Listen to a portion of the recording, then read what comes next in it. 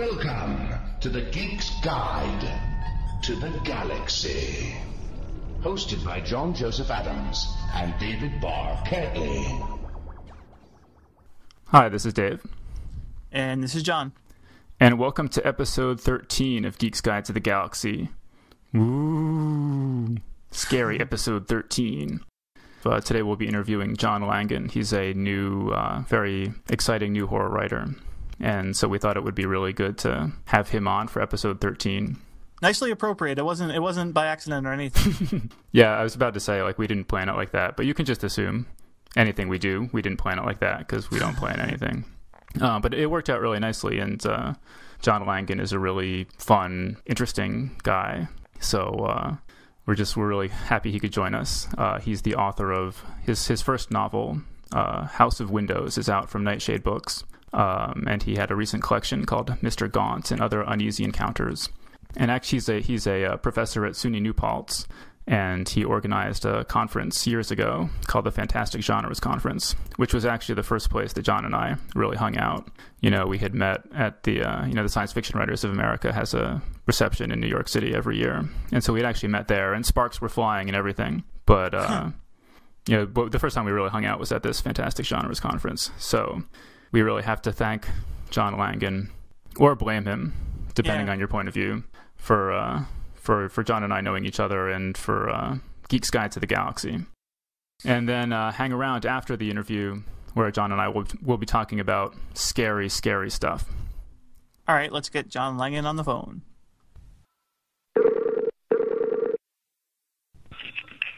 Hello.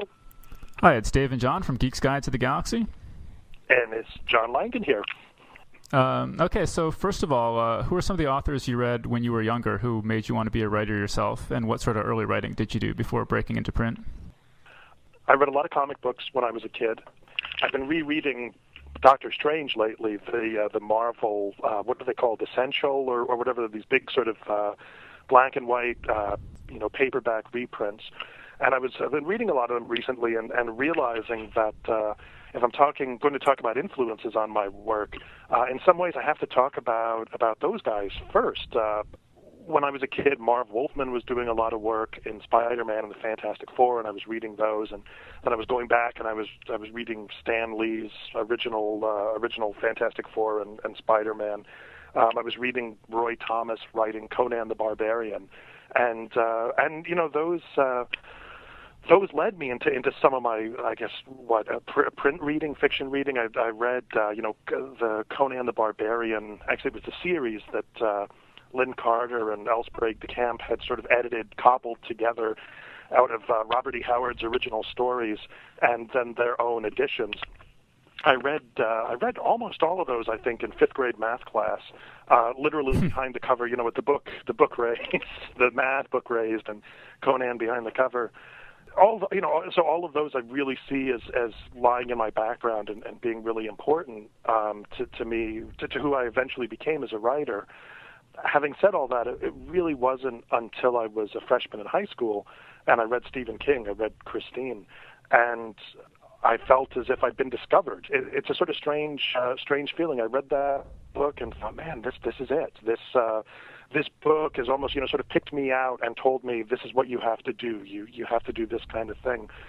As far as early writing goes, I can go all the way back to first grade. A short illustrated story I did of King Kong versus Godzilla. Talk about fan fiction. But it was really done so that I could just draw the picture of King Kong and Godzilla. It really wasn't until I was in high school, and when I read King, one of the first things that made me want to do was do this stuff myself. And I won the Our Lady of Lourdes High School Christmas Writing Contest when I was 14, my freshman year in high school, for a story about a Christmas story about a little kid whose toys come to life and kill his father. My dad was really bugged out by that story. I could never understand why. I got a check for $12.50, and I got printed in the school newspaper, and probably in some ways I was lost right then. Lost for serious literature. But that was I printed some stuff, I published some stuff when I was in college and sort of the local, the school literary journal. But it really wasn't until I was in my late 20s that I came back to writing horror fiction.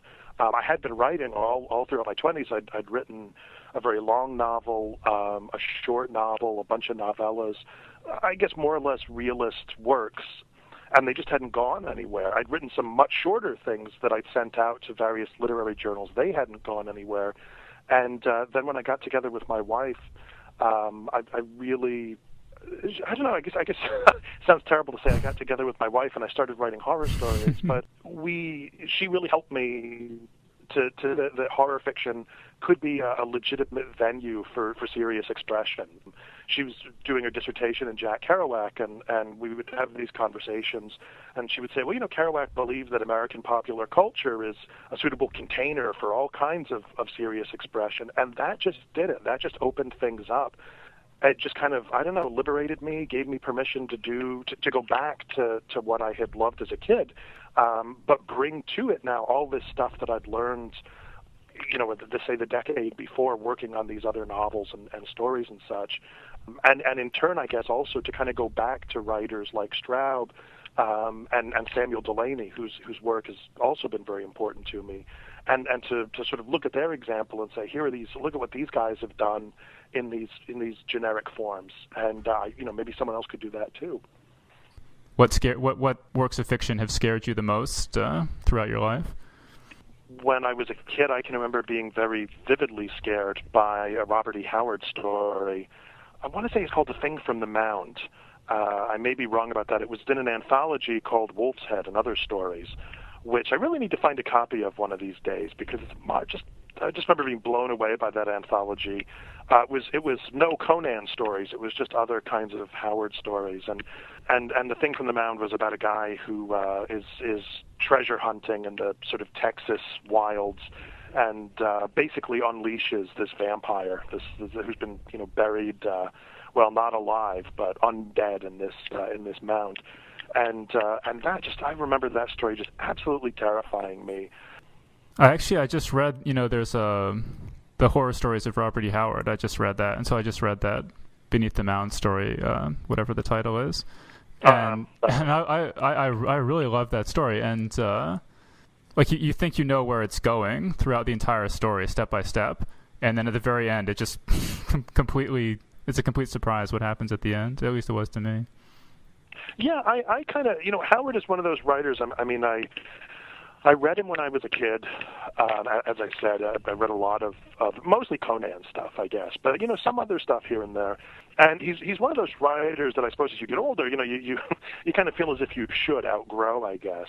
And he certainly has his limitations, but there's a lot about him that I find of kind of enduring fascination, and even if whatever, not all of his style is particularly felicitous or whatever, or his attitudes towards all manner of subjects are particularly progressive, still there's a kind of there is a kind of raw power to what he's doing. I think I was talking to Jack Haringa and Michael Morano about this at Boscone. I think it was Michael who said that Howard believes everything he writes. And I think he's probably right. I think he's probably right that the good or bad, right or wrong, Howard is invested in what he's writing. And I think that comes across in a way that, it doesn't always for a lot of his sort of lesser imitators. So you're an English professor. What got you started on that career path, and how has being a professor affected your writing? I came back to graduate school in my mid-20s after I'd kind of been out in the world for a few years, and my dad had died. I had moved back in to help my mom and my younger sister, and I wanted to, I don't know, reconnect, I guess, with academia, and I sat in on a class, a spring class in Hemingway and Faulkner, and really loved it. And the woman who was the chair of the English department at SUNY New Paltz, where I am now, basically offered me a teaching assistantship, and I guess, really, to be fair, really guaranteed me a teaching assistantship for the following fall if I would apply to the program. So I did, and I don't know, I just sort of wound up, I kind of fell into it. I always knew, it sounds weird to say, but I always knew that I would be a decent teacher. And when I got up in front of the classroom, yeah, I was. So it's been, in some ways, it's been a little bit of a balancing act, I guess, as you can imagine. You know, you want to bring your students something. You have to bring something to your classes. You can't save everything for yourself and your writing and what have you. So it can feel a little bit like you're splitting yourself between the work that you're doing for your writing, the concentration, the resources you need to muster to do that, and the resources that you need to muster to go into the classroom and talk about the Keats's Ode on a Grecian urn or something like that. But the good thing about it, I guess the two good things about it, one is that it keeps me in touch with a lot of great writing. And I think that's always important for you as a writer. What does the computer guy say? You know, garbage in, garbage out. So I think you want to stay in touch with good writing as much as you can. And so, yeah, having to go back and reread, lately, the past few years I've been teaching Doris Lessing's To Room 19 a lot. And having to go back and read and reread that has been very useful for me. I go back to Flannery O'Connor on a regular basis. I go back to Henry James on a regular basis. So that's all really good. And at the same time, they've been pretty flexible here in terms of letting me make up new classes. So I've been able to teach classes, summer classes in the Gothic. And so that's allowed me to explore some of my own interests a little bit more. And that's also good for the writing. You know, you read or reread Frankenstein and think, oh, wow, look at that. You know, there's you could do stuff with this. Well, I mean, you had at least one story called Tutorial, which seems pretty obviously affected by your career in academia. Oh, yes, Tutorial. A story that editors everywhere hate, but that young writers really seem to love. Yeah, when I was an undergraduate at New Paltz, I was really interested in creative writing as a possible major. I was an English major at the time, and the guy who did creative writing had no interest in work that was anything other than a particular kind of really naturalism. The sort of the story about the young college student disenchanted with the world. And I had a friend at the time who was taking a class with this guy, and she was interested in the same kind of stuff I was. We were both reading Clive Barker, and everything she tried to write, this guy just slammed. And the creative writing program at New Paltz has never been big, but it was especially small then. And it was, for me, it was really frustrating. It was, I really wanted to do all this weird stuff, and I couldn't do it. So I think that informed that story to some measure. But to be honest, the story was also informed, I guess, later on or in the years that passed after that by a number of different occurrences. I had sent Mr. Gaunt, which would become my second story in the magazine of fantasy and science fiction. I had sent it to another publication first, and they rejected it and told me that my writing was murky and I needed to read Strunk and White and Elements of Style. And oh boy, was I angry. And my wife was the one who suggested, well, maybe you could write a story with a kind of, instead of the Necronomicon, it's Strunk and White, and the story sort of grew from there. So now that you're a teacher, do you ever feel guilty about reading comic books in math class? No, absolutely not. Do you have any kids reading math books in your class when they're supposed to be reading? It would serve me right. No, they're all texting each other now in my classes. No, one thing I realized a few years ago, which in retrospect seems quite obvious to me, but I honestly, it occurred to me with the force of revelation, was that I'd spent most of my young life, as I thought it, sort of goofing off from school. I read a lot of comic books. I drew a lot. I desperately wanted to be a comic artist when I was in grade school. I would trace the covers or pages of different comic books. One of my most treasured possessions was How to Draw Comics the Marvel Way. And I would just draw, obsessively and read these things obsessively. And then when I got to high school, in part, I guess, because I went to a Catholic high school that had no art program, but also because of discovering Stephen King, it transferred. I still read comic books, but I would read a lot of horror stories, a lot of horror novels. If Stephen King said this is worth reading, I would go and read it, which is part of the reason that I came to appreciate Flannery O'Connor. But I guess because I wasn't the valedictorian or even salutatorian, I always thought of myself as, well, you weren't really much of a student. And yet it was a couple of years ago I realized, no, my God, you were an incredible student. It was just that you were a student of first drawing and then this, narrative.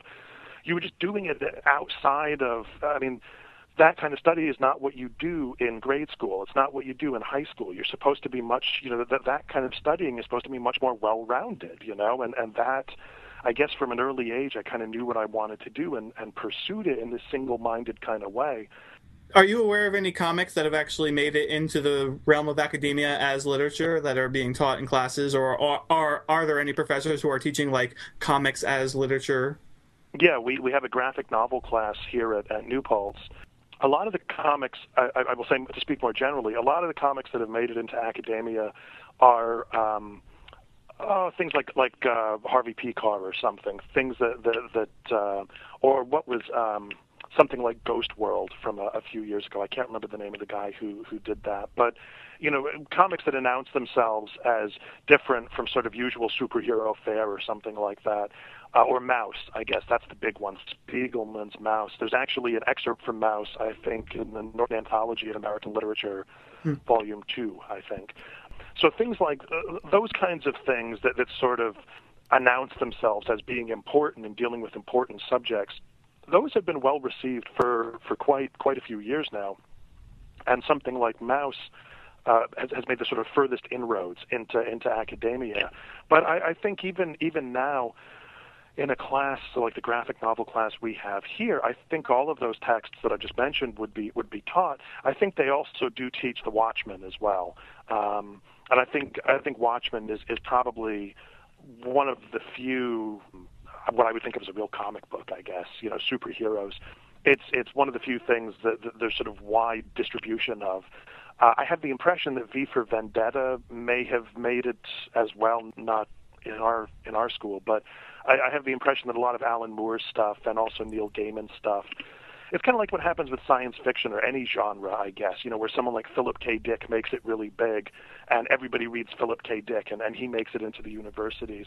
I think the same things kind of happened with, say, like Alan Moore or Neil Gaiman, that there's a lot of Neil Gaiman, say in particular, his name has had a lot of penetration into academia, and lots of people in my department who've never read Neil Gaiman know who he is because they know that he did work, say, on the Beowulf movie, and that registers for them because they teach Beowulf. So you started out publishing short stories. Could you tell us about a few of the stories that were major milestones for you, and how did you make the transition to writing a novel? The first story that I published was called On Skua Island. And I actually wrote it for a class. I was taking doctoral courses at the City University of New York, and one of the classes I took was had a creative option for the final project, and On Skua Island was the story that came out of that. And when I was done with it, it was 11 or 12,000 words long, and there was just I thought I would try to publish it, but there was no place, none of the little magazines I was looking at would take a 12,000-word, novelette. And the only place that would was the Magazine of Fantasy and Science Fiction. And I was really intimidated about. I hadn't read F&SF since I was a kid, but still, it had enough of a reputation. A new Stephen King, say, had published in it. I was really a bit intimidated by it, and much more inclined to start at the bottom. To try to find some little magazine that would publish my ridiculously long story. But again, my wife, I guess, helped me out here. She had gotten her PhD at Penn State. And her professors had told her, for publishing academic articles, you always start at the top. You always start at the top, and then you work your way down. And so she said, start at the top. So I sent the story in to FNSF, fully expecting a rejection letter. And much to my surprise, a check showed up. I can still remember being in my bathrobe at the end of the driveway, opening the mailbox, and here was this envelope from FNSF, and I was, not the envelope I had sent them to return my story. And I can still remember splitting it open, and here was this check, and I was just out of my mind. Very quickly after it had been accepted, I wrote the first draft of my second, what would be my second story, Mr. Gaunt, which, as I said, was rejected by another magazine pretty quickly. So that helped to keep my ego in check, I suppose. And that story did require a bit more revision. But there was sort of, I wrote basically 3 stories on School Island, Mr. Gaunt and Tutorial, relatively soon, one after the other. They appeared each one sort of over the course of 3 years. And then I came to write my first novel basically because I was looking. My wife was pregnant with our son, and I was looking to write one more story and send that into Gordon's, so it would kind of, because it usually I was sort of a lag time of about a year between the time that I sent him a story and the time he published it. And I was looking to have a sort of a story in reserve with him, I guess, for my son being born, because I knew that I wouldn't get much writing done.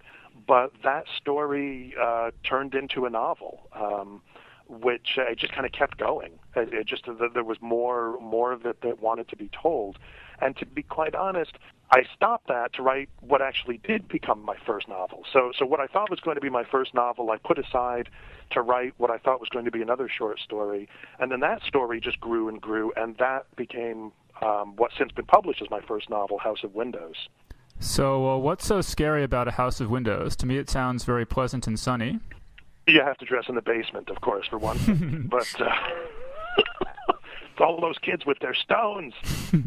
In the novel, the house, there's the suggestion that the house has the capacity to bring to light, to manifest, I guess, what's worst within us, and whether the novel leaves open the question of whether the house itself, whether there's just something wrong with the house itself, or whether there's some kind of malevolent entity that's attached itself to the house, sort of haunting the house or possessing the house or something like that. But the house is, in a way, the house is a mirror. It's a window that you can see yourself in, with all your flaws, and all those that mirror brings all those flaws to life. So in House of Windows and On School Island, they have a very similar structure to them. They're both about a group of people at a house telling scary stories. What draws you to that type of storytelling, where the actual storytelling is integral to the piece? Well, when I wrote On School Island, that was in part. It was part of a class that was. It was written as a final assignment for a class that was about kind of postmodern takes on Victorian literature. And so that, I suppose, the structure of On School Island, having a bunch of people sitting around telling a story, and then we get the story they tell, or that one of them tells, is the principal material of the story. That was really indebted, I guess, to certain earlier narratives, like, say, Henry James, The Turn of the Screw is one of the big ones. But I've read a lot of Joseph Conrad in my life, and that's a structure that Conrad likes as well, obviously in something like Heart of Darkness. So it was very much a form that had a kind of a rich tradition associated with it, and it seemed quite fun to play with and to exploit, especially since I could have my people in the beginning of the story on School Island talking about horror stories, so you could have this nice meta kind of thing going on.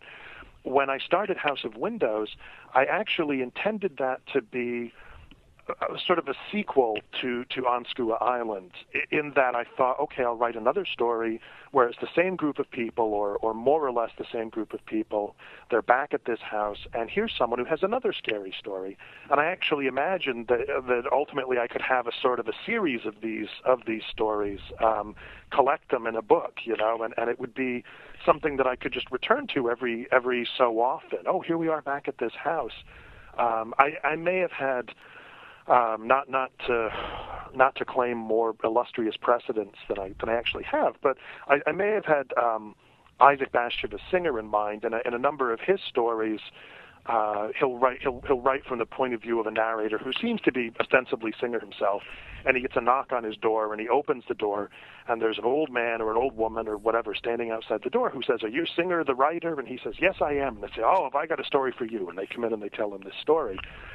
I mean, certainly when I was a student, if I had had a professor like you who was actually knowledgeable about horror and could teach me things like that, I would have been ecstatic. I mean, do you see any of that from your students where they're like, oh wow, a cool young professor who is interested in this stuff too? No, sadly, they all hate me. I'm forever railing about, ratemyprofessor.com, because I don't get any hot chili peppers. If there's other people in the English department get their hot chili peppers, and I'm like, where's my hot chili pepper? And my wife just pats my head. I don't know. I honestly don't know. I think when it comes to teaching, especially teaching creative writing, I feel very much I want to give to my creative writing students the kind of opportunity I didn't have as an undergraduate, which is to explore this stuff if that's what they're interested in. So if they want to write science fiction, fantasy, horror, mystery fiction, anything that we recognize, we sort of throw under that great big label of genre, I want to give them the opportunity to work in that. At the same time, I don't want to just turn the tables and say, you can't write your story about your pathetic life as an undergraduate. No, if you want to write, if you want to work in a realist tradition, whatever, Raymond Carver, Tobias Wolff, something like that, you should be able to do that too. So you've expressed an admiration for the writings of Henry James. What about him appeals to you, and how has that affected your writing? Well, I think with James, I hated James. I have to make it clear. When I read James I had to read him as a senior in high school. I had to read The Turn of the Screw. You would think if any story would be good for a young horror writer, it would be The Turn of the Screw. Oh, and I hated him with a passion. I just, I thought, oh my God, why can't you just get to the point? And I wasn't ready for him. And that's fun. It wasn't the first time I read Dickens. It was the same thing. I read Dickens when I was a sophomore. No, actually, I was a junior. I read Great Expectations, and I hated it. And it was only, in the case of Dickens, like 10 years later that I read him, and I was like, wow, this guy's great. In the case of James, it took a couple more years till I was in college, and I read his very late ghost story, The Jolly Corner, and it just blew me away. It's about a man who's being haunted by the ghost of the man he could have been. And it always amazes me in retrospect that should have been the story of James that worked for me, because it's a very hard story to read. It's very densely written, but for whatever reason, I was just in the right headspace to get it, and I just thought, this guy's a genius. I've got to completely change my mind about this guy. I've got to reread him. I think what's fascinated me as I continue to come back to James is that so much of James's stuff is pure melodrama. It's if you dig just a little bit under that glittering prose, you've got these stories that are the things of Gothic melodrama, and yet he's covering it over with all this fine prose. Have you gotten any feedback from readers that was interesting on anything that you've written? When I published my story tutorial, there's a detail in there about a tiny little sword. It's like a letter opener that the evil sort of supernatural figure has, that he can stab the student's paper with, and it like stabs the student, makes the student hurt. And I had one woman send me an email saying, where can I get one of those? Obviously it was meant humorously, but it still creeped me out. Great. So what are you working on now, and what do you have coming up?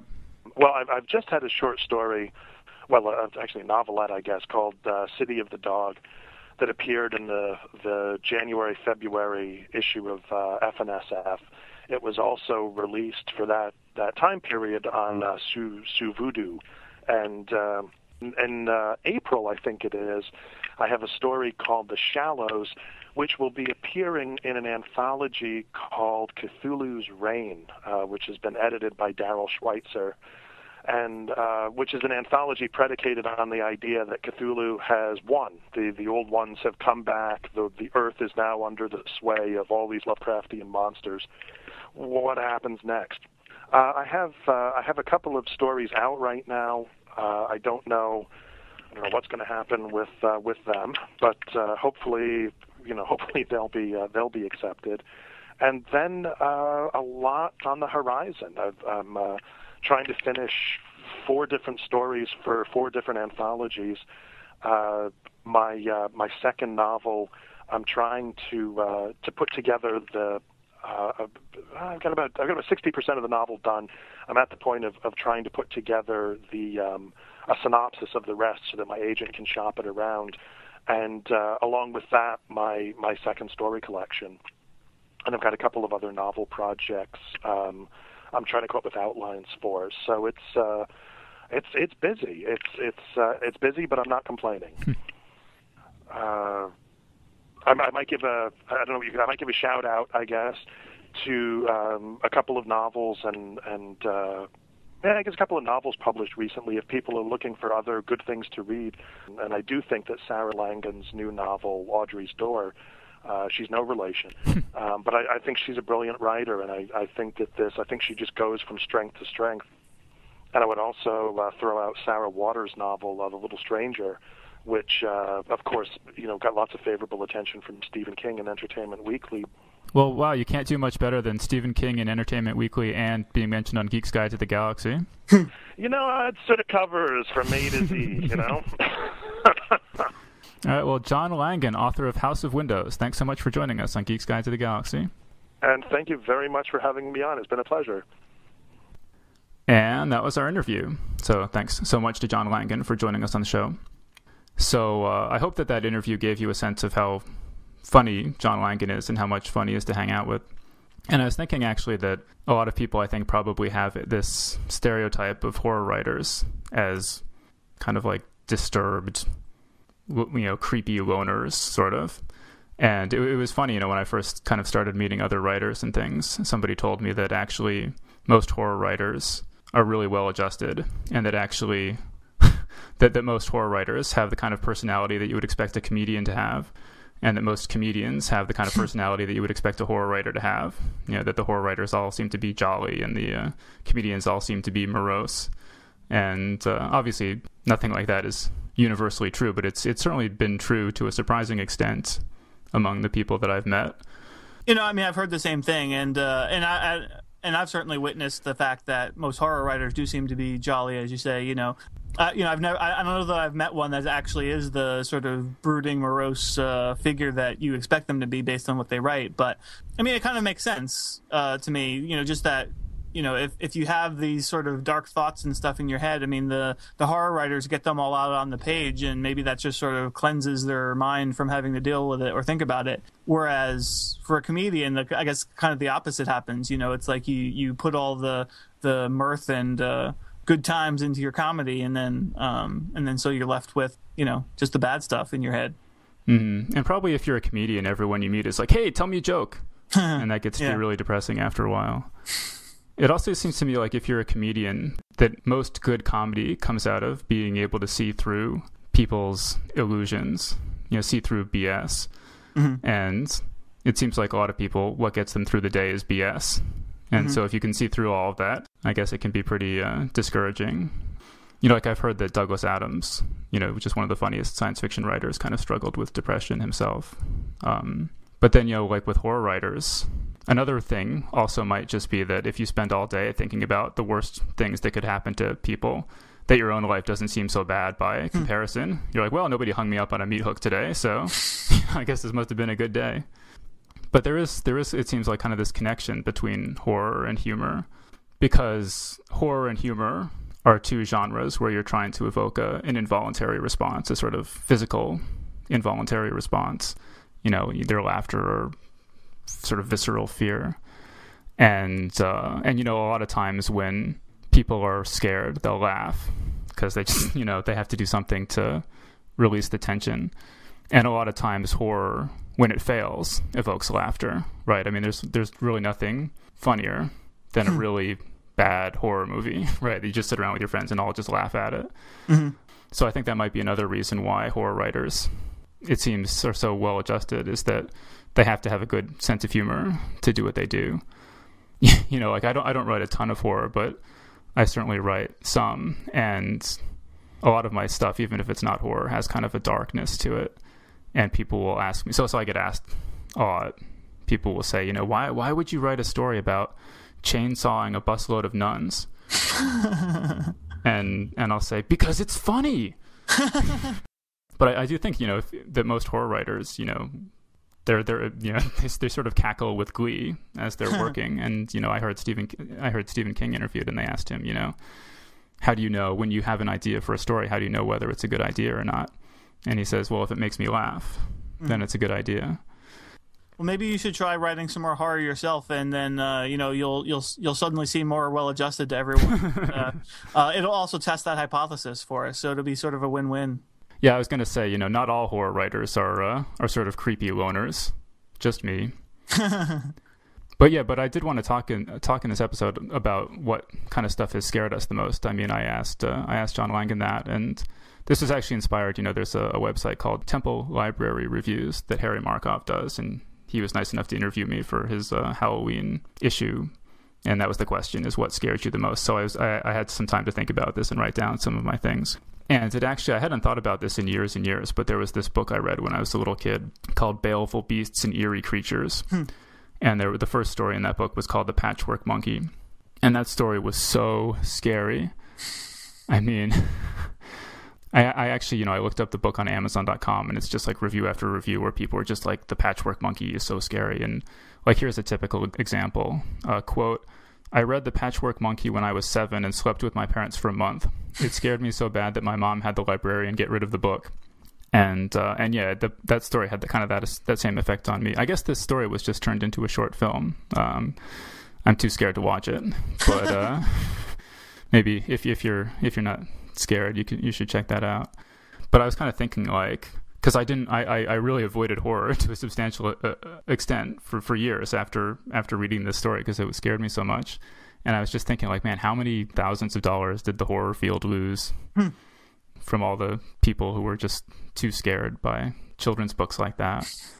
I never really read Stephen King growing up, or watched the stuff that other people my age were watching, like Friday the 13th or Nightmare on Elm Street, because I was just too scared. But even so, I would have like nightmares about Freddy Krueger just from hearing other people talk about it. In the house where I grew up, we sort of had a basement, and you could open a door into a back basement, and you could kind of open a door into a cellar. And in my nightmares, this would be kind of this endless sequence of chambers where you would just wander around. It was like this giant labyrinth, and Freddy Krueger would be chasing me through there. It's not really scary, but I mean, the thing that sort of evoked the most feeling of horror in me is Chuck Palahniuk's story Guts. It's like one of these stories where you can actually read it online, so we'll have a link for you in the show notes. But it's one of these stories where, like, as soon as I read it, like, it was instantly, like, sort of tattooed in my brain, and I can never forget what happens in that story. And yet, even though I remember it so vividly, when I went back to reread it, I was, like, physically cringing again as I was reading it, because it's, like, just so horrifying, like, what happens in that story.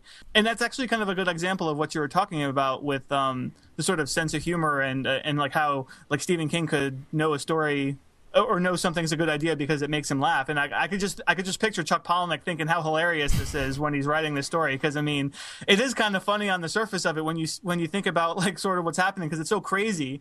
But I mean, it's just so like beautifully written, the way he sort of puts it all together, and it's just, God, it's so, I don't want to say gut wrenching because because of the title's Guts, but I mean, it is. It's like it just sort of makes you feel horrible while you're reading it.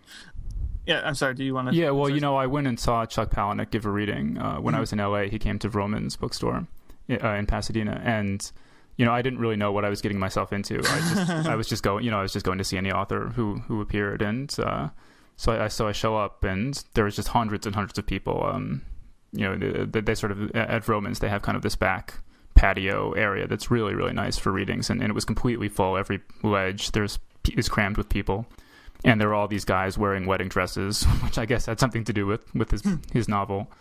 And so he comes out, and he was asking trivia questions. And if you answered one of the trivia questions right, he had this whole bag full of inflatable arms and legs. And so he was throwing these out into the audience. And I think, like, decapitated moose heads or something too.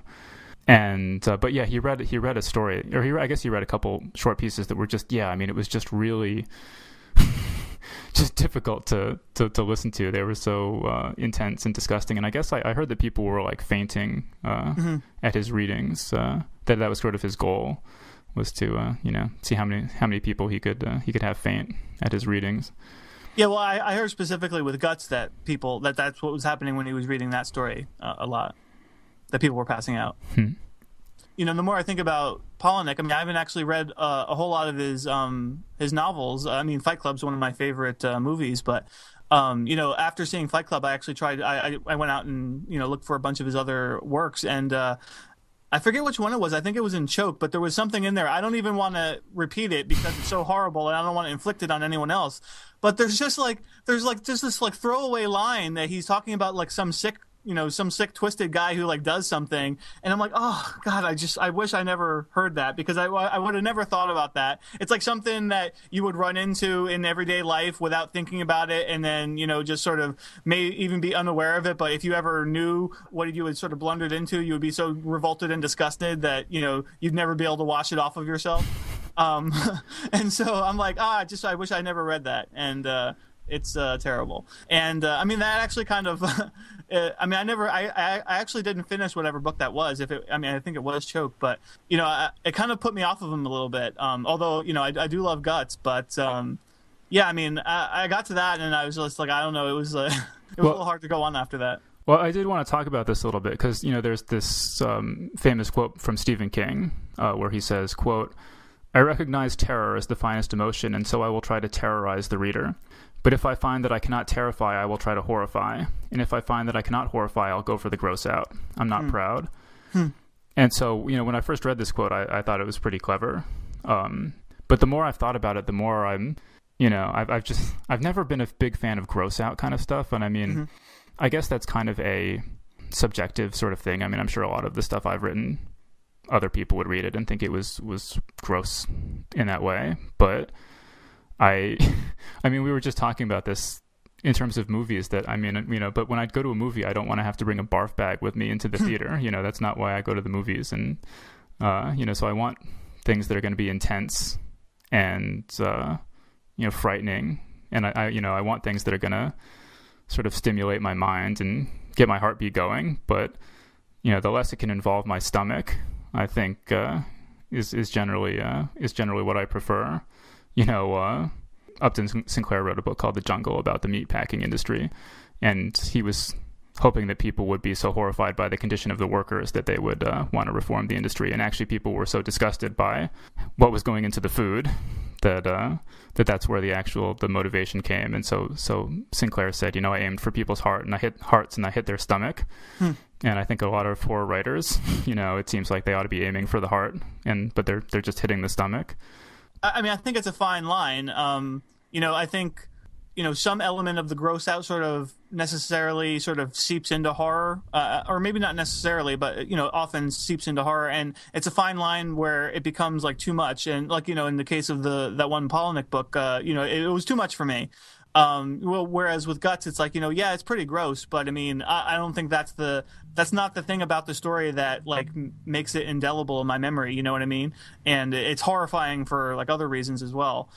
But I mean, I think that's the problem I have with a lot of horror fiction is particularly with like the sort of splatterpunk mode of horror, which is just sort of goes for the as much over the top as they can go. And when it sort of gets that far into the, it's just sort of disgusting stuff that I kind of lose interest, because I'm more interested in the cerebral part of horror. I mean, that was sort of my experience with the Saw movies, is that I watched Saw 1 and Saw 2, and I really thought the twists at the ending were pretty entertaining in both of them. But particularly Saw 2, it just disgusted me so much, when Saw 3 came out. I was just like, I don't want to sit through this, And I guess, I don't know how many Saw movies there are now, like 20 it seems like. But I think there's 6. But I mean, that's a case where they actually lost my business by just making it just too gross. Yeah, I mean, a lot of horror fiction and on in print and on film, like it doesn't really scare me. Like, I mean, there's a huge distinction obviously between being startled by something that happens on the screen and actually being scared.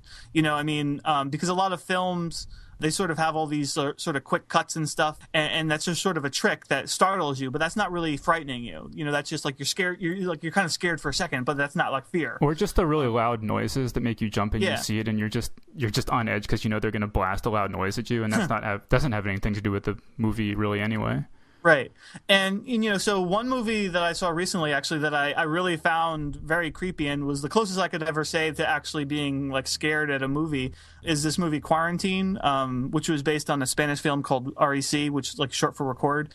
I think the reason that it was so scary is because it uses the sort of first person viewpoint. So like, the camera is a character in the story because it's a cameraman is, it's sort of like a reality show where, some crazy stuff starts happening while they're filming it. And because the camera is a character in the movie, it kind of makes it more immediate and it makes it seem more real. Like, I can't really say that I'm ever really scared of anything that I read or watch on film. It's like reality scares me. Well, yeah, that's like when I was a freshman in college. There were two sort of urban legends going around that probably scared me as much as anything ever has. But so the first one, there's this, college freshman, and he goes to a party and he goes home with this girl, and she gives him a drink, and he drinks it and passes out. And then he wakes up in a bathtub full of ice, and one of his hands has a cell phone glued to it, and in the other hand, there's a note glued to it, and the note says, "Call 911 or you'll die." And so then he calls 911, and the paramedics come to get him. And then when he arrives at the hospital, they tell him that his kidneys have been stolen. And that was presented to me as a true story. And and that really creeped me out. The other one was this girl, a girl in college is planning to spend the night at her boyfriend's dorm room. But so before she walks over to his dorm, she wants to get a sweater, and so she goes back to her room and goes in, and her roommate is asleep, and she doesn't want to wake her roommate up, so she doesn't turn on the lights, and she just walks over to her bed and picks up her sweater off the bed and walks out again. And in the morning when she comes back, there's crowds and police and crime scene tape and stuff, and she goes into the dorm and she says, what's going on? And they're like, well, this girl was horribly murdered during the night. And it's her roommate, and she's like, that's my room, and on the door in blood is written, "Aren't you glad you didn't turn on the lights?" But I mean, speaking of like scary stuff in real life, I mean, I understand, received some death threats from writers in your editorial capacity. I mean, is that something that scared you? There was only one actual death threat, and it didn't particularly scare me. It just kind of pissed me off because, I didn't really think that the guy was going to go through with it.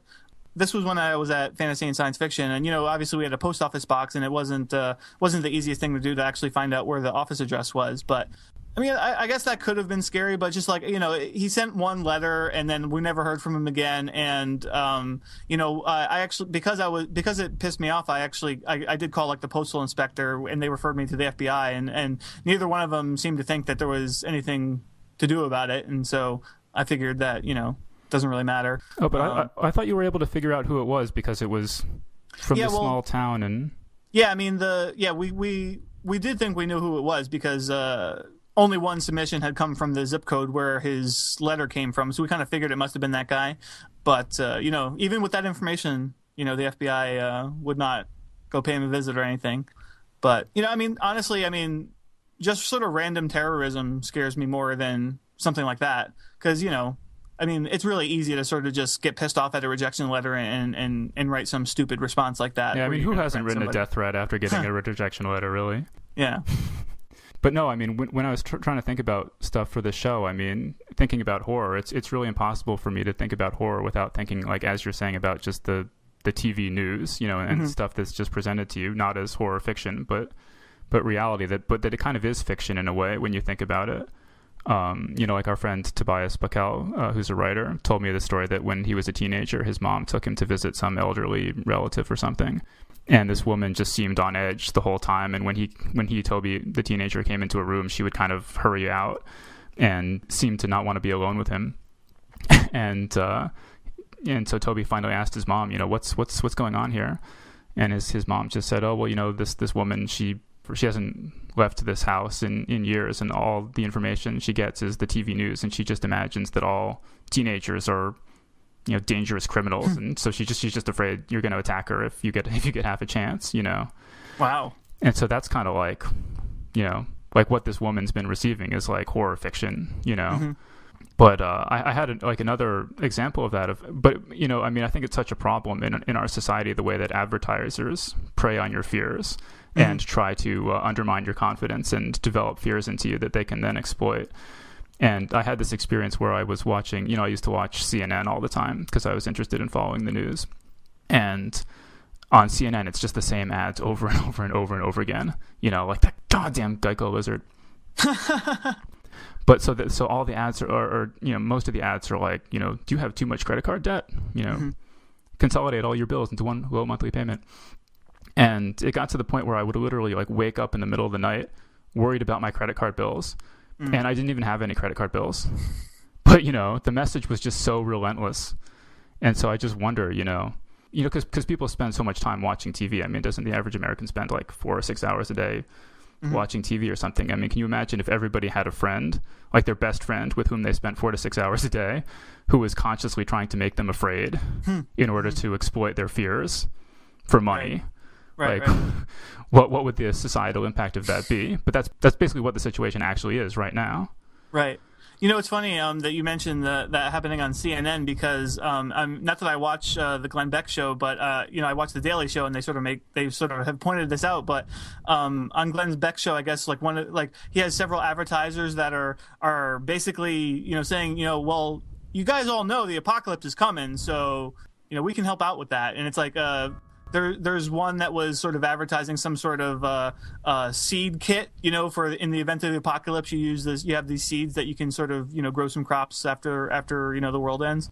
And then also like, there's, and Beck himself has been sort of recruited as a pitchman for gold because, like when, I guess in times of war or whatever, gold will rise in value and it will be the only thing, worth anything after the whole civilization collapses because, paper money won't be worth anything and the stock market certainly won't be worth anything. But if you have gold, that'll be great. And I mean, but like, it seems like the news has been so much scarier for the past, 10 years or so than it was at any point that I can remember. But what impact do you think that has on horror fiction? I mean, you sort of talked about, right, when you were editing FNSF, that right after September 11th, you got just a flood of like more downbeat kind of stories. Yeah, I think it certainly feeds into everyone's anxieties. Specifically after 9/11, there was a lot of post-apocalyptic fiction, and the stuff that you would see on the news was certainly going to feed into that. With all the sort of these threats of terrorism that the government is investigating and all this kind of stuff. It's like if they didn't keep mentioning it on the news, people would probably sort of slip into the back of your mind and it wouldn't be weighing on you. But with the constant reminder of it in the newspapers and on the TV news, it's like you can't escape it. And so I think a lot of writers were just sort of channeling that into fiction, which as we were saying before, horror writers do maybe typically do that, and that's why they can sort of have a jolly disposition. Well, but so I mean, it seems like maybe scary times make writers want to write scary stuff and express that. But does it make readers want to read scary stuff, or do you think? Because I've heard like during the Depression and stuff, everybody wanted to watch comedy movies because they wanted an escape from the scariness. I mean, how do you think that readers react to scary times? I don't know. I think readers want to read more about it too. I mean, I can certainly say from my own experience that like my anthologies like Wastelands and The Living Dead, I mean, they're both very popular, and it seems like that's probably not a coincidence that that people are interested in this topic, even though they're sort of downbeat and scary ideas in those books. Well, I mean, speaking of like the government and terrorism and stuff, I mean, one phenomenon we've had for the past years is this color-coded terrorist warning system. And, Tom Ridge, the former head of Homeland Security, wrote a book recently where he sort of came out and said, it always seemed to me when I was issuing these things that it had more to do with politics than any actual information we had. And everyone's kind of like, yeah, Tom, we know, it's okay. But I mean, it really did seem like the government was intentionally using this chart to stoke people's fears, like whenever the president's poll numbers were going down or whenever there was a big scandal or something, the terrorist warning would suddenly go up again. And it actually kind of occurred to me that I actually would kind of regard the color-coded terrorist warning chart as maybe like the greatest piece of horror fiction of the last 10 years in terms of, scaring the most people, in terms of, being fiction completely made up and scaring the most number of people. But I think there's a lot of lessons for horror writers in that. And one of them is that if your goal is to scare the most number of people, you might think that you would turn the warning all the way up to the highest point and just leave it there, right? And you're like, that'll scare people the most. You have to be as afraid as possible. But actually that doesn't work, because then there's no change, right? Whereas it's a lot more effective to raise the level and scare people and then bring it down again and wait a while and people sort of let their guard down. And then it's a news story when it goes back up again, and just keep doing that. And it seems to me like a lot of writers, they just try to put in as much scary, just sort of like cram as much scary stuff in as possible, or exciting stuff, or funny stuff, whatever it is, without having those kind of peaks and troughs that give the audience a break, give them time to kind of let their guard down, so to speak. Even in comedy too, a student in the program I was in had gone to see the guy who wrote Little Miss Sunshine, and his philosophy was that what's wrong with most comedies is that they try to make every scene as funny as possible. And so usually like the first 4 or 5 scenes in a movie are really, really funny. And then after a while, you just get less and less entertained, because, when every scene's full of hilarious things, it just becomes exhausting. And his philosophy was to make the beginning of the movie more or less serious, have the first half of the movie be serious, and have slightly funnier and funnier things happen, and then have the funniest thing happen at the end. And I thought that was really interesting. And sort of, I would say Michael Bay movies are kind of the same thing with action, where you're trying to turn it up to red for every single scene, and it just pummels you. It just becomes too much. So I think that's one lesson from the terrorist alerts. And then the other is what we call in the trade hand waving. And this is not something I would ever do myself, but I've heard other writers maybe would do this, is if you have something in your story, say you have point A and point C that are both really good, and the only way to get between them is to go through point B, and point B doesn't really make a lot of sense. And so you would have something really big happen around that same time, so that people are too distracted to pay attention to the maybe the little plot hole or something that you want people to be distracted from. And so we call this hand waving, because stage magicians will wave their hands around so that you're watching their hands and not what else is going on stage. So it's kind of like the same thing with the color chart, is that you don't just do it randomly. You just wait until you have a big scandal that you want people not to be paying attention to, and then you raise it. I was just thinking about another thing that sort of really scared me from when I was a kid. Did you ever see a movie called Dreamscape? No. I don't think it was specifically supposed to be horror, but it was a science fiction movie. But it introduced a concept to me that had never occurred to me before. But the idea, I don't know if this is actually, has any basis in reality, but in the movie, the idea was that if you died in your dream, you would actually die in real life.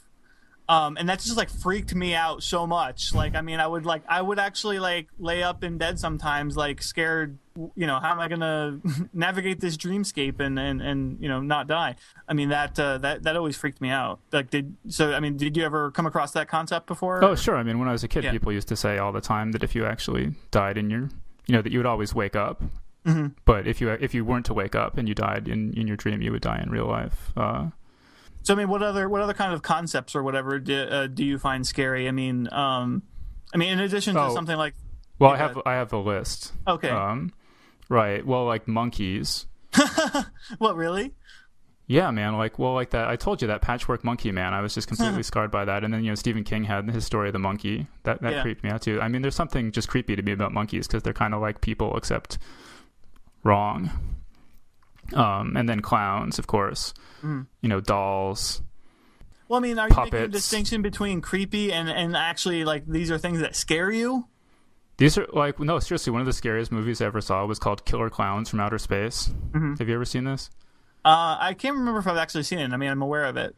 I mean, I don't know. If I watched it now, I don't know. I mean, I think it's supposed to be funny, because, there's these killer clowns from outer space, and they, cocoon people in cotton candy and then suck their blood out with curly straws. Mm-hmm. And, the only way to kill them is to shoot them in their big red noses, which then explode. And so, when I think about all that, it seems really funny. But that movie just creeped me out. And it's just because clowns are just so freaking creepy. I can't, why would you ever expose a little kid to a clown, And like there's this this great Michael Chabon story called The God of Dark Laughter. It's a Lovecraft pastiche, and the premise is that there's kind of a secret race of clown-like people, and they hide among circuses because then they just look like they look like all the other clowns, and they don't stand out. And there's this cult that is trying to kill them all, and this cult believes that when the last of these clown people is killed, the world will end, or like a Cthulhu type god will come to Earth and the world will end. And I think there's a monkey in it, if I'm remembering correctly. But it's just, I really, really enjoyed that story, and he published it in the New Yorker. And I just love that Michael Chabon could get a Lovecraft pastiche about a clown murdering cult published in the New Yorker. Like, one of the other things that actually like really freaks me out is bugs, like in real life. It kind of extended to the video game Fallout 3. It's like a first person shooter, and so although it's a role playing game, but the engine is a first person shooter engine, and so like as you're walking around this desolate landscape, stuff can scare you, but it's usually just like startles you. But there's like these gigantic cockroaches in there. They called rad roaches or something, and they make this skittering noise, and it's, oh my god, it would drive me crazy. It's just like freaking me out the whole time. Like I'm walking through some abandoned building, and it's like it's full of these rad roaches, and they're just skittering and skittering and skittering, and I can't see where they are because it's dark, and they're they sort of blend in, and oh man. And that of course reminds me of George R. R. Martin's story Sand Kings. Which is is one of the creepiest stories I've read. And actually, I was in an airport, and our flight was delayed for hours and hours. And so I went to the bookstore and bought a book of Hugo Award-winning short stories, and that's where I first read Sand Kings. And it creeped me out so much. I mean, my skin was all tingling, and that's just like the least likely place you're going to be scared is in an airport surrounded by hundreds of people in the middle of the afternoon when you're bored and waiting for your flight. And the fact that story was able to just creep me out so much in that situation, I think, is really just a testament to just how effective it is. It's funny how that's a science fiction story, so that gets me thinking about sort of some of the ways you can find like just the most horrifying things in like sort of out of the typical horror context. Like for instance, Greg Egan has this story called Learning to Be Me, and it's in this future where everybody is implanted with this thing they call like a gem or something, but it's basically like a computer backup for your personality, for the essence of you, so that like you would be able to live on beyond your body. And everybody in this world would switch over from their biological brain to the gem brain at some point in their lives. And this was something that the narrator was very concerned about, because he was thinking, as I think is completely warranted, will I actually die and a copy of me will just be living on, or will I actually live on after this? And the way the story is constructed just does such a perfect job of conveying that sense of dread that he would have, or at least that I feel I would have, in trying to make that decision to switch over to this, sort of this computer backup of your brain. Just because like that, I mean, that's like a concept that I've seen in science fiction before, and I just never have bought it. And, it's fun to play with the concept sometimes because you can tell interesting stories using it, but I just never believed that it could be used as like a way to get to immortality. And this was the first story that I remembered seeing that actually explored it in this sort of horrific way. Well, I mean, we've been talking about, the difference between horror and fiction and horror in real life, but it really seems to me that for a lot of people, there's not such a big distinction between fiction and real life. Mm-hmm.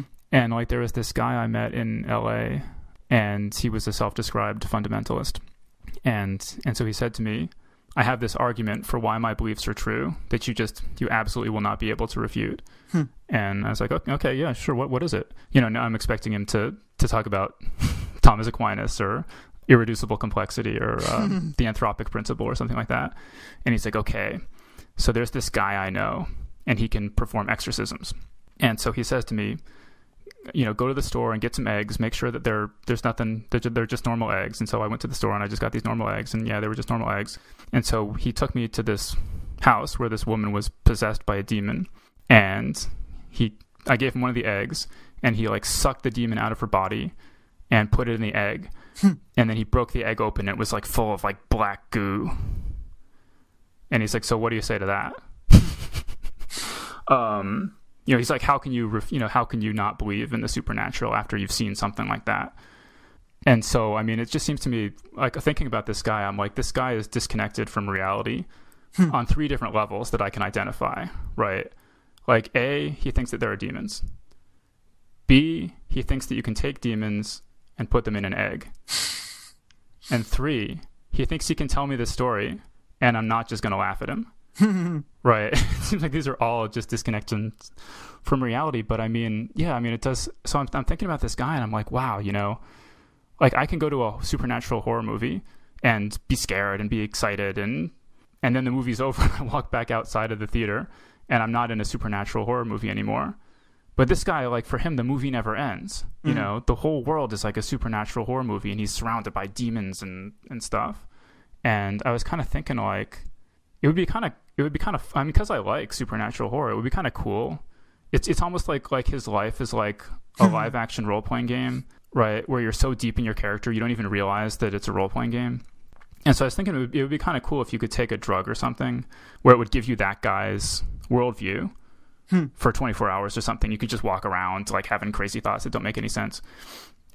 And then you would return to reality and you could tell your friends like, oh my God, yo, dude, you won't believe all the crazy stuff I believed. I thought that you could like take demons and put them in eggs, and your friends are all like, no way. You're like, no, dude, I totally believe that. So it sounds like you're a real believer in better living through chemistry. You brought this up on the show before, how you wish there was a drug that would do something or other. I don't remember what it was, but... Well, you know, I grew up reading Philip K. Dick books. Yeah, so yeah. I guess it's I'm inevitable. I'm all about the drugs causing, creating science fictional conceits. So what I want to know is, what did you say to the guy? Because he said, well, what do you say to that?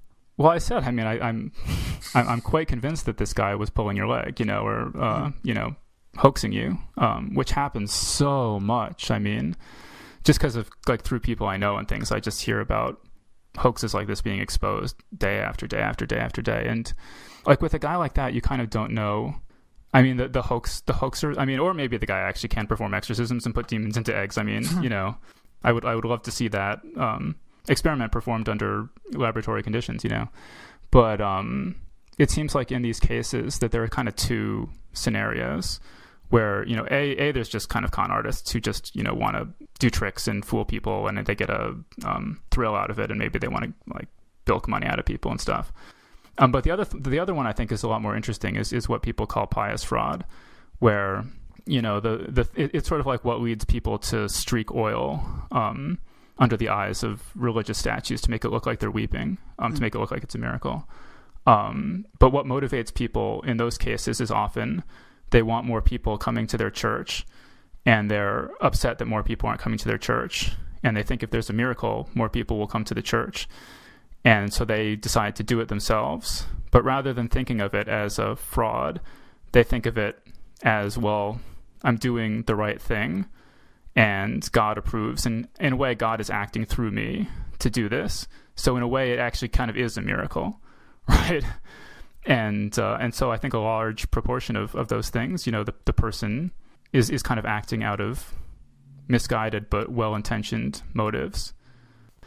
So yeah, just when John Langan was talking about how he sent this story to this magazine and they told him that he had to read Strunk and White, I just wanted to talk about that because, all the whole time I was growing up, everyone was like, Strunk and White, you have to read Strunk and White. And I would read it and I'm like, yeah, this is all right. Some of this stuff I don't agree with. I would actually be curious to go back, and I haven't looked at it for a long time, what I make of it now.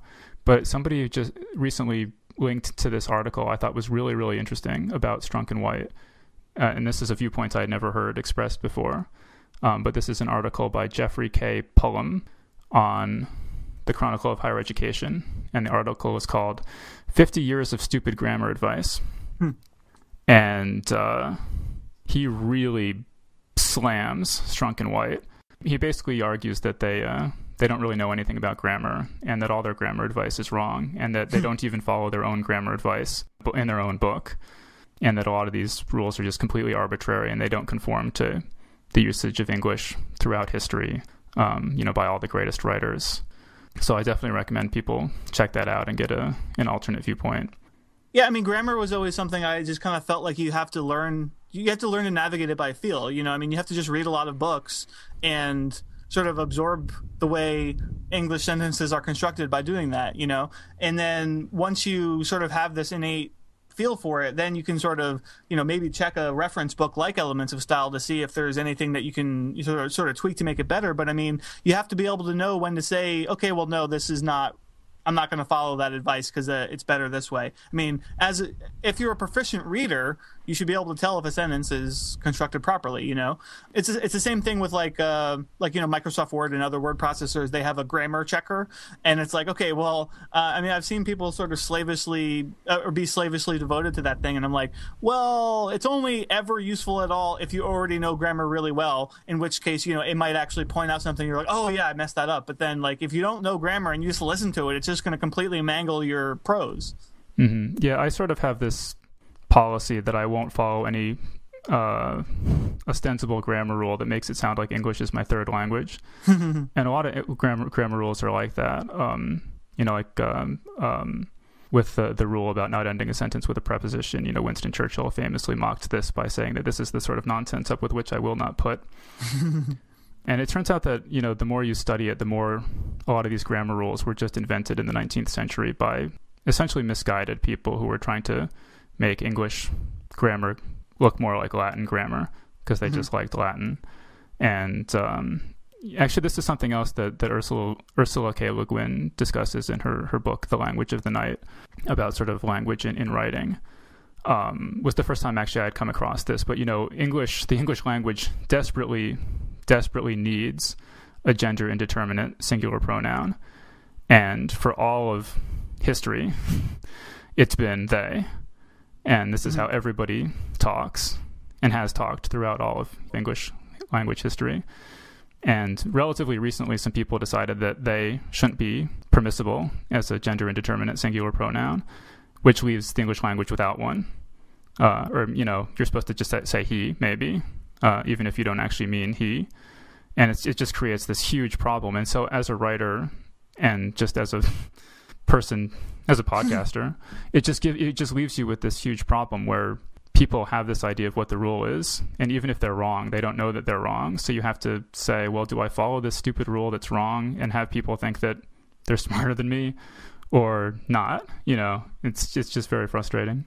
Well, that's one of the things that you have the power to do as a writer is, if you just use grammar how you think it should be used, and, in the cases like that, just insist on using, they instead of saying he or she or whatever, eventually that sort of thing will come to change. If enough writers sort of agree with you and they all start using the words the same way that you're using them, eventually it'll just become the norm. Well, I wonder how many people are listening to this and are quaking in terror at the thought of people like me having the power to determine word usage and grammar usage going forward. And to those people I say, you should be afraid. Be very afraid. And that was our show. Our scary, scary show. Thanks everyone for joining us. If you'd like to share your thoughts about any of the topics we discussed today, we'd love to hear from you. Just go to Tor.com and click on podcasts, and then Geek's Guide to the Galaxy episode 13, and post a comment there. And be sure to join us next week when we'll be interviewing Holly Black, best-selling author of the Spiderwick Chronicles. Her new book, White Cat, deals with a contemporary world in which magic is prohibited by law, and so only criminals have magic. See you then. The Geek's Guide to the Galaxy is a production of Tor.com. For this episode's show notes or to subscribe to this podcast, visit Tor.com and click on Podcasts. For more information about your hosts, visit JohnJosephAdams.com or DavidBarrCurrently.com. Music and voiceover produced by Deadsville 9 Entertainment. If you've enjoyed this program, tell your friends. If you didn't enjoy it, tell no one. Thank you for listening.